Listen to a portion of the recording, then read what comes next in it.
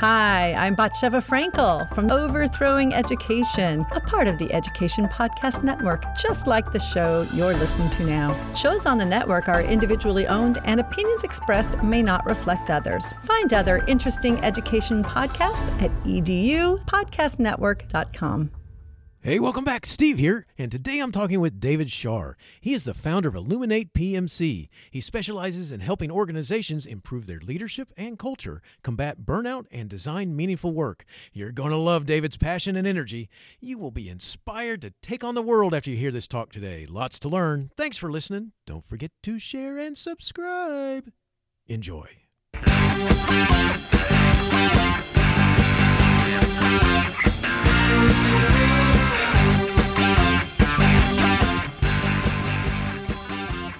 You are listening to Teaching, Learning, Leading K-12, a podcast for educators, helping you help kids achieve their dreams.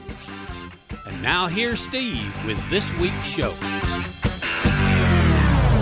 The founder of Illuminate PMC, David Shar, is a keynote speaker, consultant, and trainer specializing in helping organizations improve their leadership and culture, combat burnout, and design meaningful work. David combines decades of leadership experience with the latest psychological research to help you attract, retain, and motivate top talent.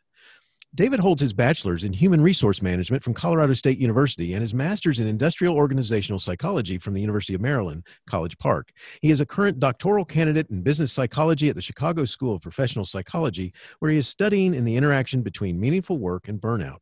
David is not your typical academic. As a scientist, practitioner, translator, David makes leadership theory and business psychology accessible, implementable, and fun through the use of humor, stories, and real-world examples. David, great to have you on the show. Thanks for joining me today, and say hi to everyone. Yeah, it's great to be here. Hello, everyone. Thanks so much for having me. This is really an honor, especially with what people in this space are going through right now. I'm so happy to be able to take a little bit of their brain power away from all the things that are overwhelming them right now. Well, great timing. This is good stuff. And what a great topic, because I do have to say, like I read in your intro, a lot of times that's a little dry, that area, it's not exactly, and so kudos to you for bringing some life and oomph to it, because that's what we need now. So David, before we get into what we're going to talk about, let's know a little bit about you before we talk. What makes you laugh? What makes me laugh? My kids make me laugh all the time. I'm a father of 5. My kids range in age from 1, our youngest just turned 1, to our 13-year-old son. So 2 boys, 3 girls. And they are constantly cracking me up. Some of them on purpose. The older ones are actually developing a sense of humor, but the little ones, they just say things that make you melt. I say that I wouldn't have no material for my keynotes and my trainings if I didn't have kids. All my stories come from them. Everything I learn about life comes from them, and I think all my laughs come from them as well. That's awesome. I love it. I have 2 boys, and that's you're so right. That's where magic comes from, and you just never know what's going to be said. The younger they are, the more likely that's going to be the case. So it's and I got to say, just as a side note, the older they get, it happens then too. So except they have a lot more to base their opinions about. So yeah. So if you could spend your time doing anything, what would you spend your time doing? What's that thing that really you'd like to do the most? So I'm very lucky because I do what I love. So there's nothing that I love more than impacting people's lives in a positive way through my work. And I used to do that as through management. And then when I pulled back and started doing consulting and keynoting, it was the ability to really impact people on a much larger level, so that instead of one organization or one school, I could impact multiples in one talk. And that to me is so fulfilling. And I'd probably spend my entire life doing it, except balance is important. And I also love my kids. And so the other thing in my life is my wife, my kids, my 120-pound monster of a dog. I've got a Bernese Mountain Dog, for those familiar. Oh my gosh. Yeah, so the circus at home, I think, keeps me grounded. And I mean, it's just endless, endless fun around here. Very cool. Very cool. That's good stuff. I think, and I think the questions fit well with what we're getting into here. So, Yeah. we're going to, before we finish our talk, we're going to respond to these two questions. One, how can teachers prevent burning out during these difficult times? And two, what should a teacher do if she's experiencing burnout? But let's start here. What's burnout? Yeah, so burnout has remained, the structure of burnout has not really changed over the decades. So the original conceptualization of burnout is that it stands on three main legs, right? So you have emotional exhaustion is the first piece. And I challenge your listeners to think how often they've felt these three things over the past 7 months, because I know I've felt them many times. And perhaps nobody or very few professions have been hit harder than education, as you all well know. But emotional exhaustion is not physical exhaustion. It's really emotional overwhelm that then leads to physical exhaustion and can even lead to psychosomatic symptoms. You can literally get sick from it. And then the second piece is traditionally known as depersonalization, which extends to cynicism in other sectors. But when you talk about depersonalization, this is almost teachers protecting their psychological safety by pulling back from the students. And you see this, and it's very interesting because there's some research to suggest a sort of a trade-off with genders of teachers generally, where we find that male teachers sort of suffer from emotional exhaustion less, but are very quick to hit that depersonalization. So in other words, they protect themselves from getting emotionally exhausted by distancing themselves from the students, so that your students become another number in the grade book instead of that kid with the life and the home and all of this thing and this mind that you're molding. Female teachers we see more often will hit higher levels of emotional exhaustion and lower levels of depersonalization, because they tend to not want to let go, not even for their own protection, not distance themselves from that student. But obviously, this is a spectrum, and you find people everywhere on that spectrum. So emotional exhaustion, depersonalization, and the third one is reduced personal accomplishment. So this is where we feel like we're churning our wheels twice as fast and seeing half the results. So what we see is teachers going out there in COVID and trying to teach from home. So now they've got all of their regular duties and they've got to teach and they've got to grow these kids, and they're trying to do it through a computer screen now.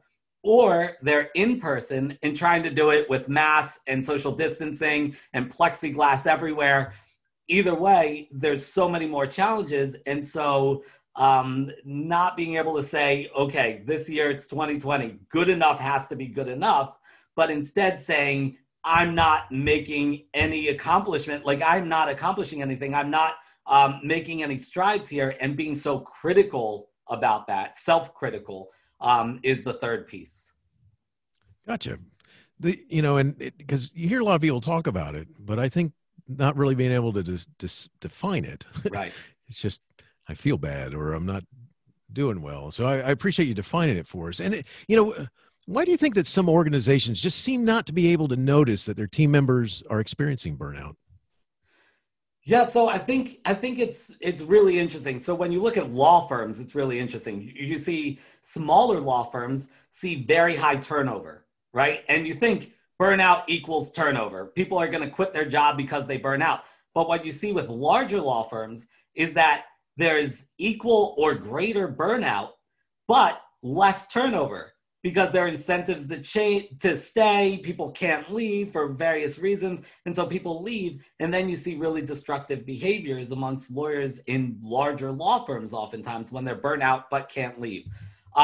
Within education, this happens too. A tenured teacher might not feel like they can leave even though they're feeling really burnt out. So we think, oh, turnover is burnout. But in reality, burnout can show its face in many, many ways. And an administrator is only going to see it really beyond that, those turnover numbers or sick day numbers or whatever. They're really only going to see it if they are communicating, if they are in there and getting to know their teachers and having some substantial conversations with them to learn what's going on inside their head and building that trust so that the teacher can reveal that.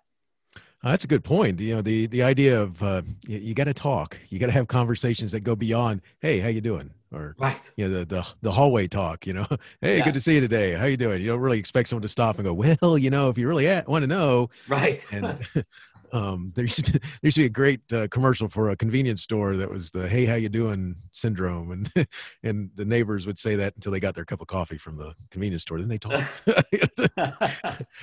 Anyway. So, one of the things that this leads us to is, what is something that an organization can do to help stop burnout or at least interfere with it? Yeah. So from the organizational point of view, really you have to figure out what is baked into the situation. What is it about your culture that is causing burnout to begin with, right? And so oftentimes we jump right to resilience training and teach the teachers how to take time for themselves and how to do yoga or exercise or what, right? Eat right, and that'll reduce burnout.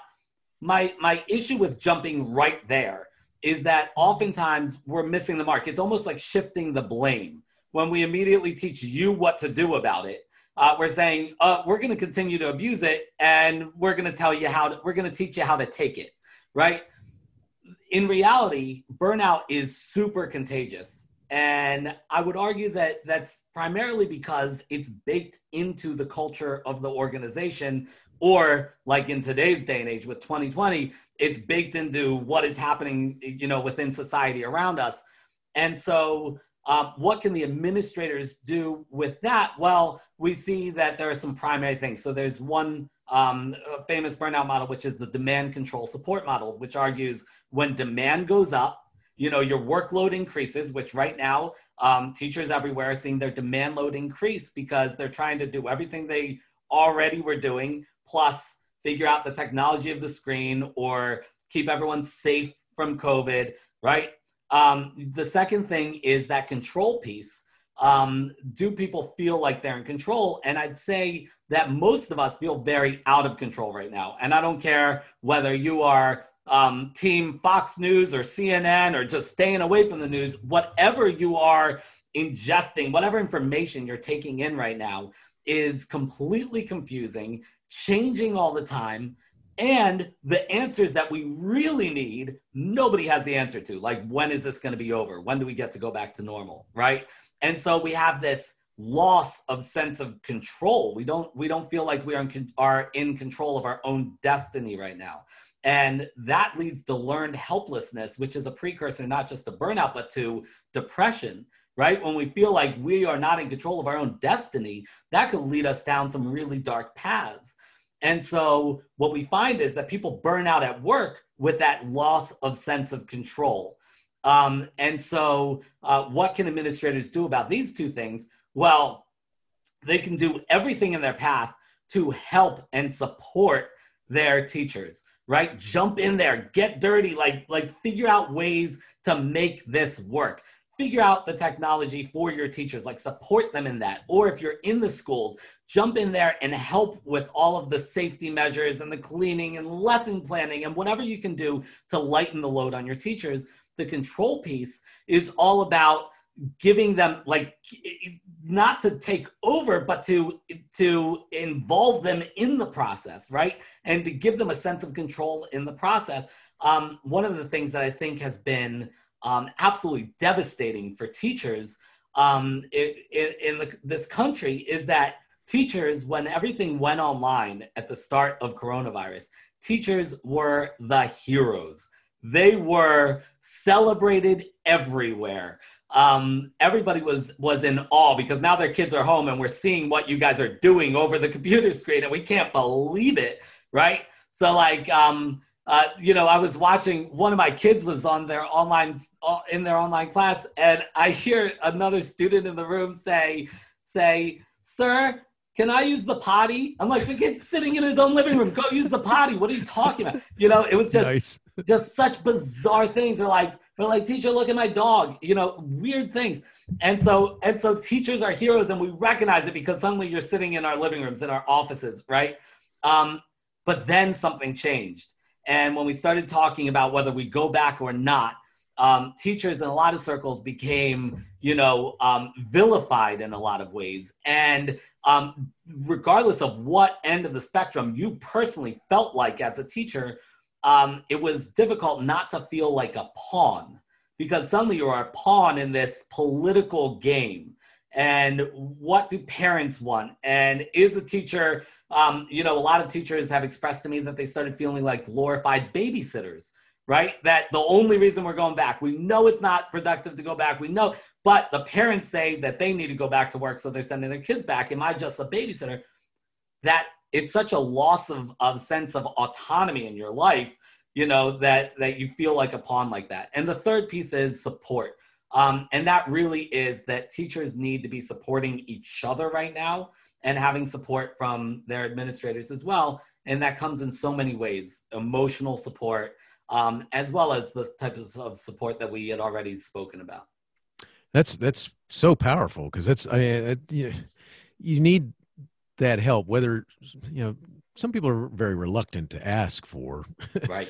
and even though they might be acknowledging it, they don't want to look weak or whatever. And you're right. I can see it. It's just that, you can see where all of this would be like a train wreck ready to happen, Yes. 100 miles an hour ready to hit that wall. And it's interesting because, one of the other things I would think that can lend itself to this also is that as we return back to class, with the opening of schools and such, I would think that another aspect of teachers' lives, which is, you go in your classroom and you shut your door. Yeah. And I can imagine that doesn't help either. I mean, what do you think about that? Right. Yeah. I mean, now you can't shut your door. You got to open the window too. And it's for the cross breeze. And it's really, there's so many different sets of challenges. But I want to go back to something you just mentioned. I want to talk for a second to those tenured teachers out there. So I speak to a lot of schools and teachers. And what I find is that the tenured teachers are having the most difficulty with this, in my experience. And I think a big piece of that is that you are tenured, and there's this sort of confidence piece where you think you're supposed to have it all figured out, and that's pulled out from underneath you. And suddenly you feel exposed, right? So you don't want to show weakness. You don't want to show that there's any ambiguity in the situation, or that you don't know what to do. So if we could for a second just give tenured teachers the permission to recognize that we are all novices in this. This is a new environment. This is a new world. So we are not taking anything away from your credentials or your amazing teaching. It's just that for this blip of time, this is so new to everyone, even you, and we are not expecting anybody to be an expert in this whatsoever. So it's okay to be vulnerable. That's awesome. I love that. And because you're right. I mean, the longer you're teaching, the more that you're thinking that you should have control of this. And it is even more difficult to ask for help or to say, hey, I'm drowning. Right. And I think that's important advice. Something that I've read about, that I've heard you mention, is something called resilience training. Can you talk about what that is and whether it works or not? Yeah. So resilience training absolutely works for a lot of people. And so basically we naturally are wired to be more or less resilient, right? So people that measure higher in neuroticism on a personality scale are likely to be a little bit less resilient than people that might be lower in neuroticism. Life experiences can do things with our resilience as well. But what resilience training is when we go into a school or other environment and we train people on how to basically take care of themselves, how to bounce back when things are difficult. And right now in 2020, things are so difficult and it's so out of our control that resilience is a big piece of it. So teaching people about mindset and about self-care is super important. The problem is in this space of burnout, the research and the practice has been so focused on resilience training that even though the primary research on this shows that there's two pieces. There's how resilient are we as individuals, and what does the structure of the organization look like? What is happening within the workplace that is causing this burnout to begin with? So my natural approach is to go in and do something different than other burnout consultants do by tackling and saying, okay, you have a burnout problem. How do we build a burnout proof culture? So how do we, instead of coming up with the therapy, right? Like the treatment, how do we give the vaccine? How do we cure this thing that's in the culture to begin with? Because when you have a school that has a super supportive administration, it has ways built in for teacher communication and support, right? And there's so many cool technologies for that. It has things that are built in to give teachers control and autonomy, not just in their classroom, but in sort of the scope of the school, and be able to really have decision authority on things.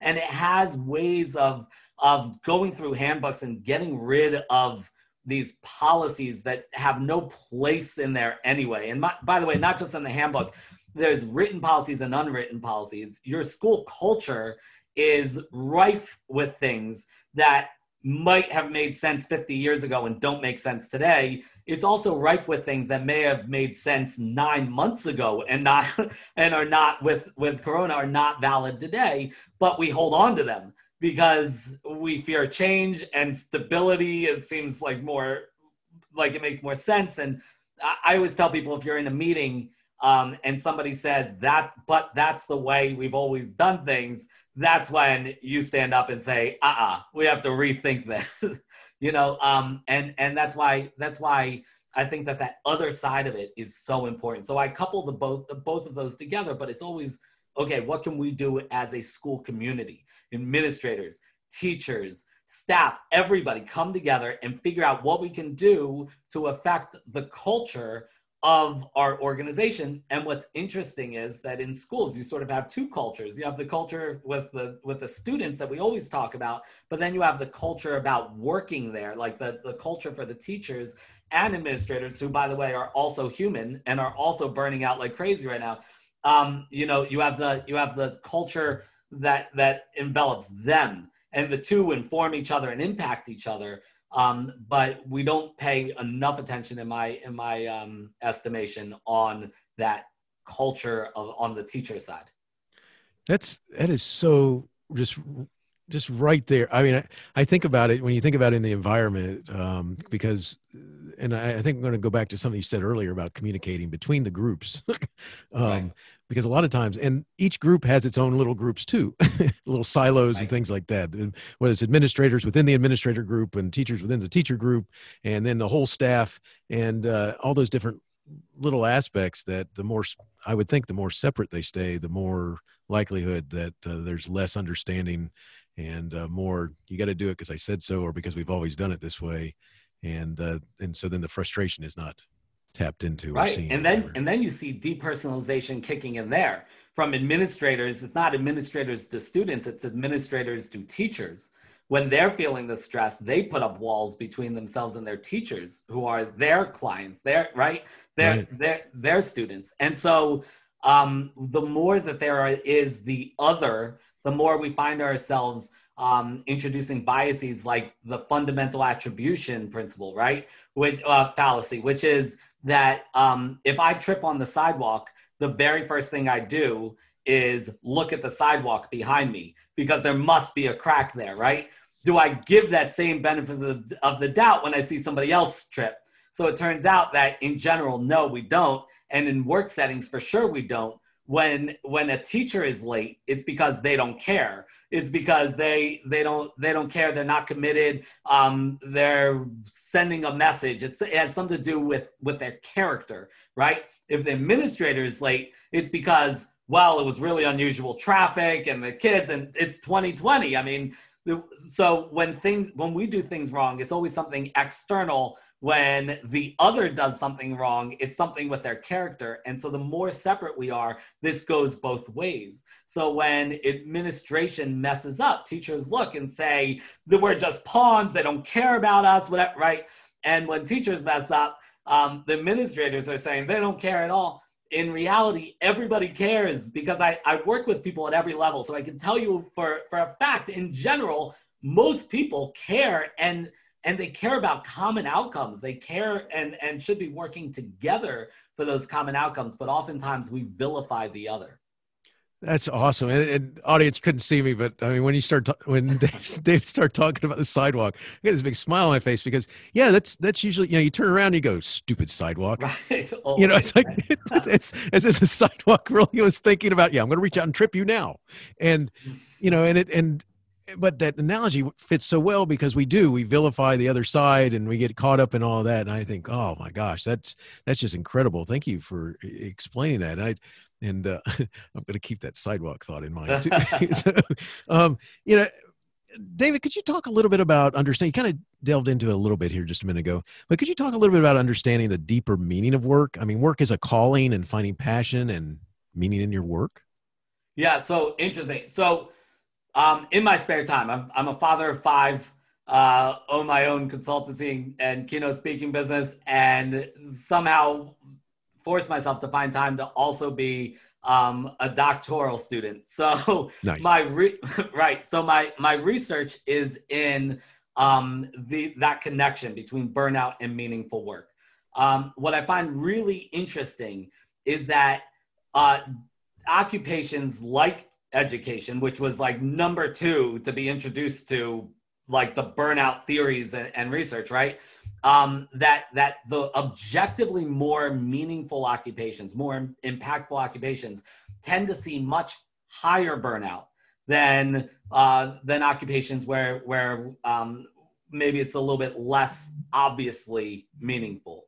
And I think it's because we come into work and those Teach for America kids who think that they're going to walk in and they're going to change the world, and it's going to be like one of those movies. Not only are they going to teach everyone math, but we're going to be ballroom dancing and off of drugs and everything all at once, and it's going to be amazing. And then what happens is like they suddenly feel handcuffed, because all of the bureaucracy and all of the policies and people who have seen this done a million times and fail a million times, and all of this comes flying in their face, and they realize like their bubble is burst, right? And suddenly they feel like they are destined to do something and they're not able to do it. And I think that is so damaging for us, right? And so also this is why you see burnout in younger people, and earlier workers, because by the time you get more tenured, it's like you've already figured out that this is just the reality of the situation, and we accept things, and perhaps we accept some things that maybe we shouldn't accept, some limitations that we maybe shouldn't accept. But the idea of meaningful work, which I don't know that I need to tell your audience, because they are doing it, right? They are impacting lives. One thing that I could say, if I could share a quick story, I told you I learned everything from my kids. So a while ago, when my 2 oldest were my 2 youngest at the time, so I had a 5-year-old and a 3-year-old. My 5-year-old was sitting in the middle seat of our van. My 2 or 3-year-old was in the back seat in her car seat, and my wife was driving. And they were coming back late at night from my in-laws' place. They're driving. It's dark. The radio's off, so that everyone will hopefully just fall asleep, totally silent in the car. My son, 5 years old, is just staring out the window when he notices a herd of deer. And so he looks out at this herd of deer and he speaks up and he says, "Mommy, what's the purpose of deer?" And so my wife is a teacher herself, right? A first grade teacher. So she knows exactly what to do with this. "I don't know, honey. What do you think the purpose of deer is?" Right? Turn it right back on him. Nice. So they go back and forth and do this little thing. Is it to add grace and beauty to the world? Is it to feed the foxes? I think that was his idea. He's 13 now. He's okay. But I think that's something he came up with. And they keep going back and forth. And then suddenly, over time, the conversation dies and it goes, the car goes silent again. Until there's this tiny peep from the way back seat where everyone thought my 3-year-old daughter was sleeping. And she said, "Mommy, what's my purpose?" And my wife's mind starts spinning a million miles an hour, like trying to figure out, like, what is her purpose? Is she going to be the first female president of the United States? Is she going to invent the next Facebook? Is she going to find the cure for cancer? All of these things, like when we think of purposeful life, right? My son spoke up, 5 years old, before my wife could utter a sound in response. And he says, my daughter's name is Rena. He says, "That's easy, Rena. Your joy, that's your purpose. You make people happy." Nice. He got it because it's so simple. It's That's so awesome. simple. And we are indoctrinated over time to think that a purposeful life, a meaningful life needs to get you on the cover of Time magazine. And if not, well, I hope reincarnation is a thing, because better luck next time. But what my son understood is what we all understand at one point, which is that really it's just about being your authentic self and impacting those around you. And through the butterfly effect, that impacts more and more people, and until the entire world has changed. And so for teachers who are used to doing these amazing things, and teachers who are used to like teaching their class and doing the school play and being on the whatever committees, right? And they are impacting the world. And now they're sitting at home and zooming into their students, and they're looking for meaning in their work and think they've lost all meaning. They've got it wrong. This is the meaning. Those individual connections with those students, that's what it's all about. The rest is just noise. Maybe it amplifies, great, but what it's really about is that using your inner talents and your specific mission to impact the individuals and thereby the world around you. That's awesome. I love it. And and it's great thoughts for a teacher and administrator to listen to, is that you haven't lost your purpose. You're still impacting, you're still doing, you just have to retool yourself just a little bit, because I know exactly the people you're talking about, the ones, they do everything. And right. Now they're kind of like, I'm looking at boxes. Okay. So, and this, and it easily could take away. And I just think that refueling and reminding about that passion and that importance of what they do is so important. So important. Good stuff. By the way, you don't have a little bit of passion for that topic, do you? Yeah, I get a little bit passionate. I love it. And that's just, you just energized our whole state, I think. So, and definitely all the listeners. So we got, so let's shift now into those questions that I talked about at the beginning. The two questions that I said we would answer by the time we got towards the end. The first one was, how can teachers prevent burning out during these difficult times? So what do you think? Yeah, so I think, how can a teacher from their seat prevent burnout? So resilience is important. It is important to eat well and exercise, get out, make some time for yourself, create some boundaries, especially if you're working from home. As soon as you're working from home and zooming in, the boundaries are sort of broken down all around you. You need to put up some form of boundaries between your work life and your home life, and however that might work out for you, whether there's a significant other at home or a spouse at home that can sort of take care of the kids at some point, or whatever it is that you just need to breathe and take care of, whatever your hobby is, whatever it is, right? But even more so, I think that the other side of this, the cultural side, the organizational side of burnout, you don't need to be an administrator to impact these things. And by impacting these things, you impact not only yourself, but all of the other people within your organization. And those things are about taking back control, take on a task, do something productive, do something that you love for the school, for your students, take on some project if you can, because when you do that, you are now taking control and everything else sort of starts to fall into place. Start a support group for your co-teachers. Somebody from one of my talks said to me later that they started a small wins WhatsApp group with the teachers, right? So people just started putting like small wins. So now you're taking control, you're adding support, you're checking off all of these boxes that we know reduce burnout. But more than anything else, I think that it is to reframe how you're thinking about your work in 2020 and understand, be vulnerable for a second and understand the limitations and reset your goals based on the available resources. And know that this is, as much as it seems like this is such an outlier year and that this is the worst year ever for so many of us, in reality, as a teacher, you could think about it like that. It is a bit of an outlier, or you could think of it as the exact year that you signed up for this for.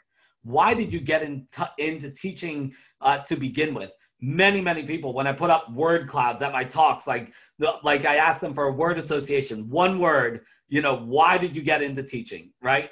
And the biggest thing is always the students' growth, right?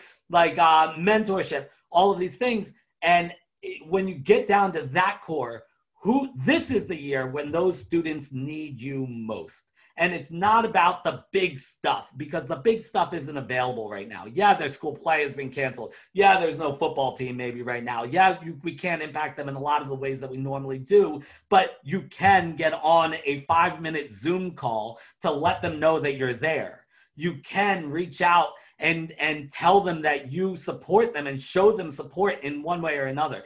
This is why you signed up for teaching. The education stuff, the math, the science, the English, all that stuff is great and super important. But at the core of it all, you wanted to impact lives. If not now, when? This is the time to impact lives.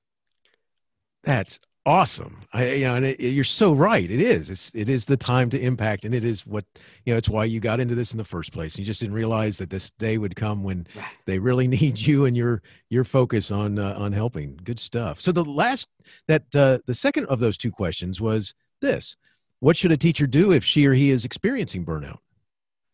If you're experiencing burnout, reach out. Reach out to people for support. That is the most intuitive thing to do. But also to know that there's no shame in it. The numbers now, the latest numbers are like over 40% of Americans are saying that they've experienced burnout now. Those are high numbers, and those numbers are not straight out from schools. So I can guarantee you within education, it's likely much higher.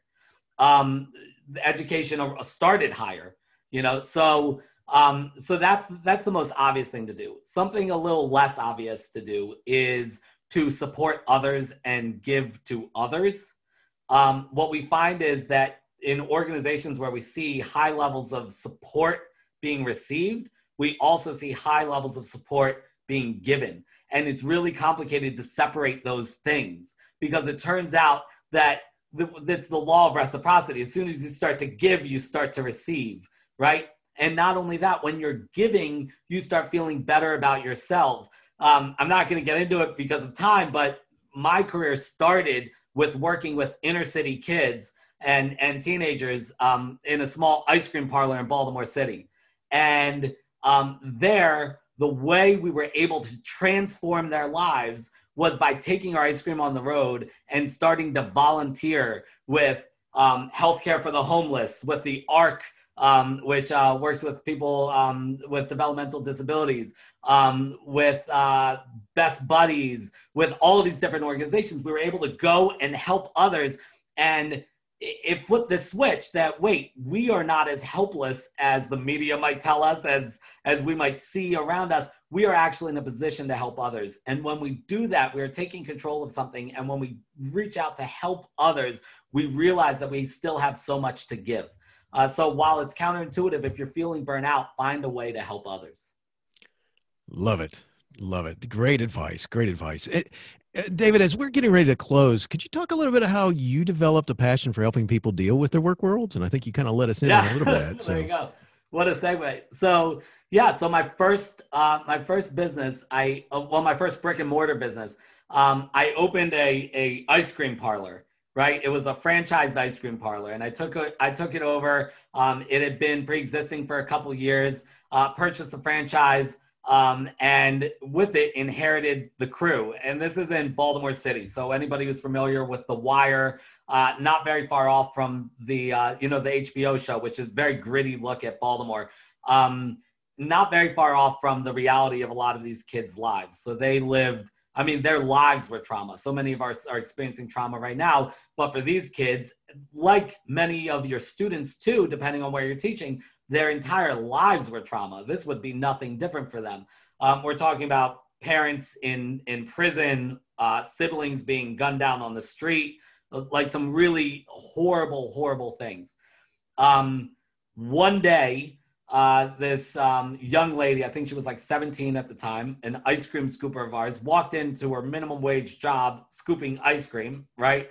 And she started scooping the ice cream, and I noticed she seemed down. So I said, hey, what's going on? I called her aside, and she turned to me, and I saw tears coming down her cheeks.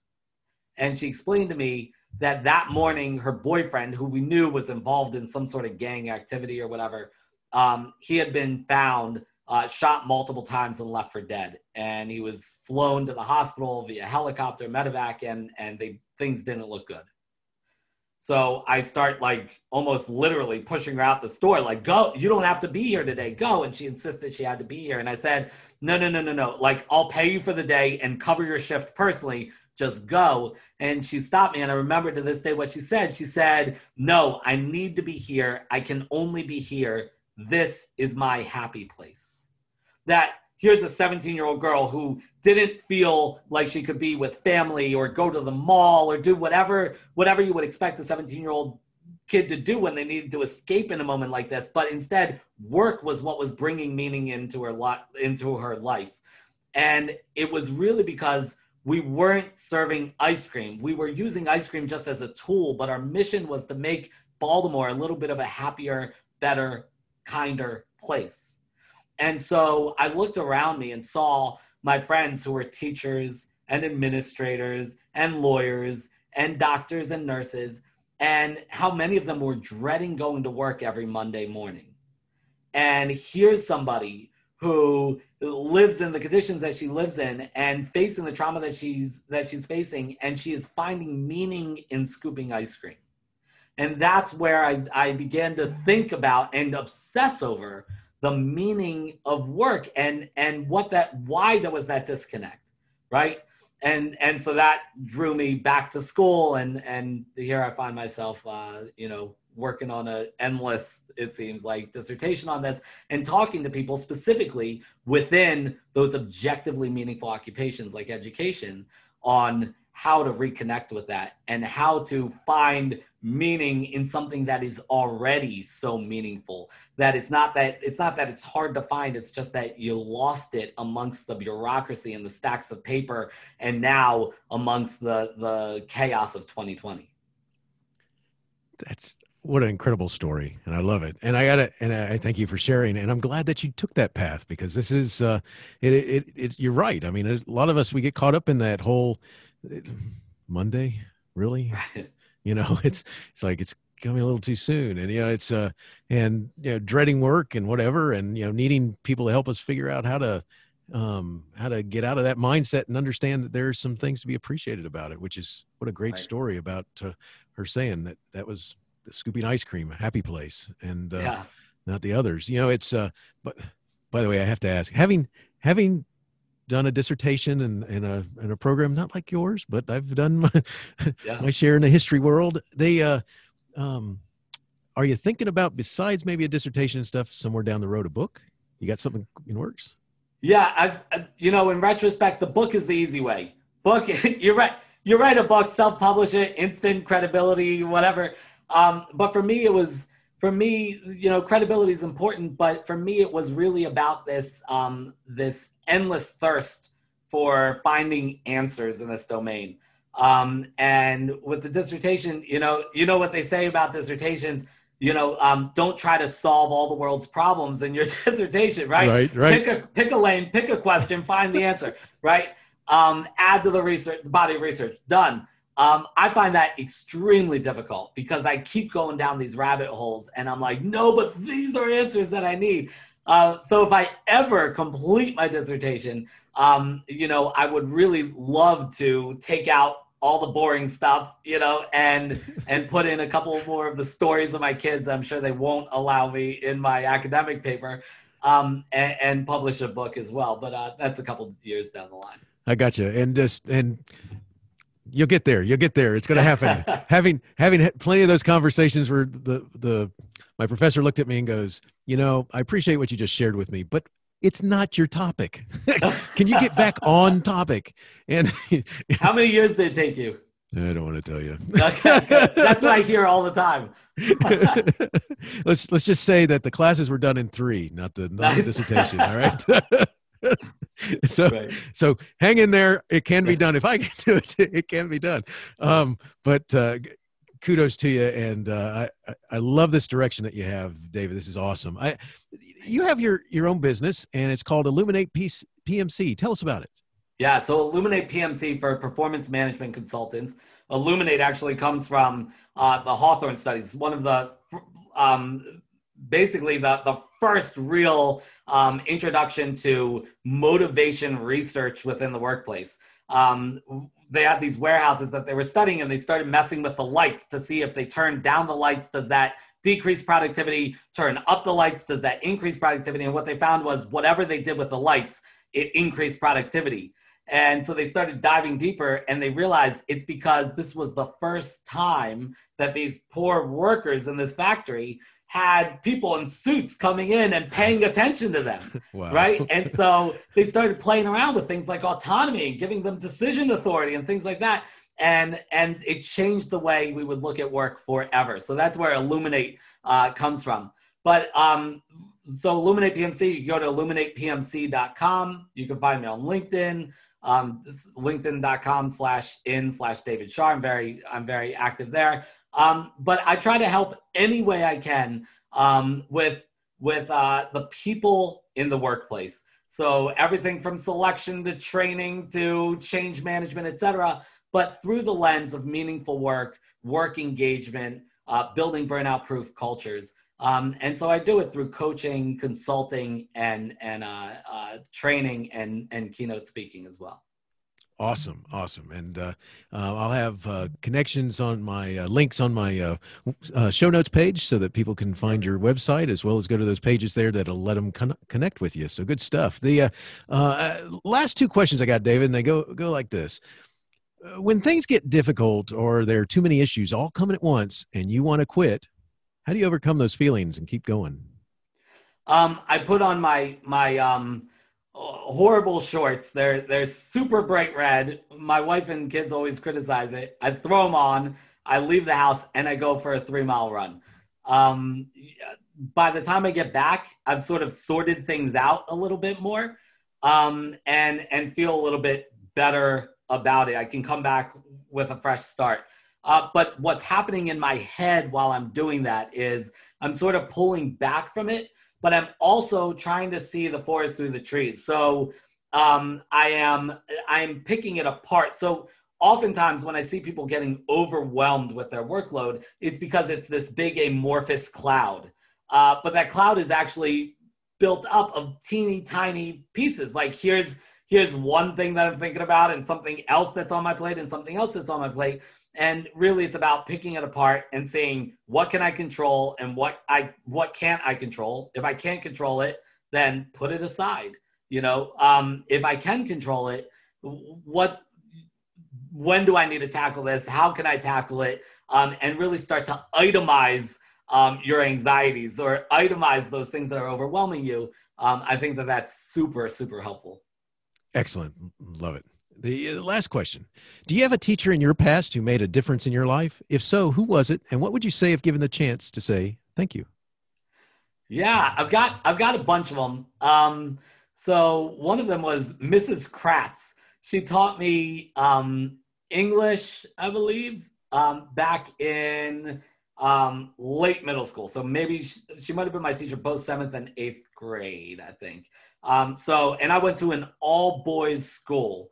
8th grade, all boys school, not the easiest grade to teach. And I remember her control of the classroom was epic. Like she didn't fight with us. She sort of like redirected us and introduced learning in interesting and innovative ways, and really impacted me through that. And when people compliment me on my writing, I say it's got everything to do with her. When they criticize my writing, I just leave her out of it. Nice. I love it. Thank you for sharing so much. And David, thank you so much for talking with me today. What an awesome focus you have. I think there is not one person anywhere who cannot benefit from learning about developing a better understanding of their role with work, dealing with burnout, and learning about their work potential. I'm wishing you the best in all that you do, and you'll get that dissertation done soon. So from your words, from your mouth. Thank you so much. I really appreciate being here, and thank you all for listening. Teaching Learning Leading K-12 is excited to be a member of VoiceEd Radio. VoiceEd Radio, your voice is right here. Teaching Learning Leading K-12 is a proud member of the Education Podcast Network. Podcasts for educators, podcasts by educators.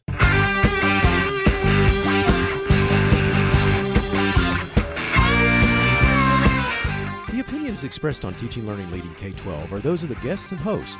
Teaching Learning Leading K-12 is intended to share ideas, advice, and suggestions for classroom teachers and school administrators. Teaching Learning Leading K-12 is produced for educational purposes.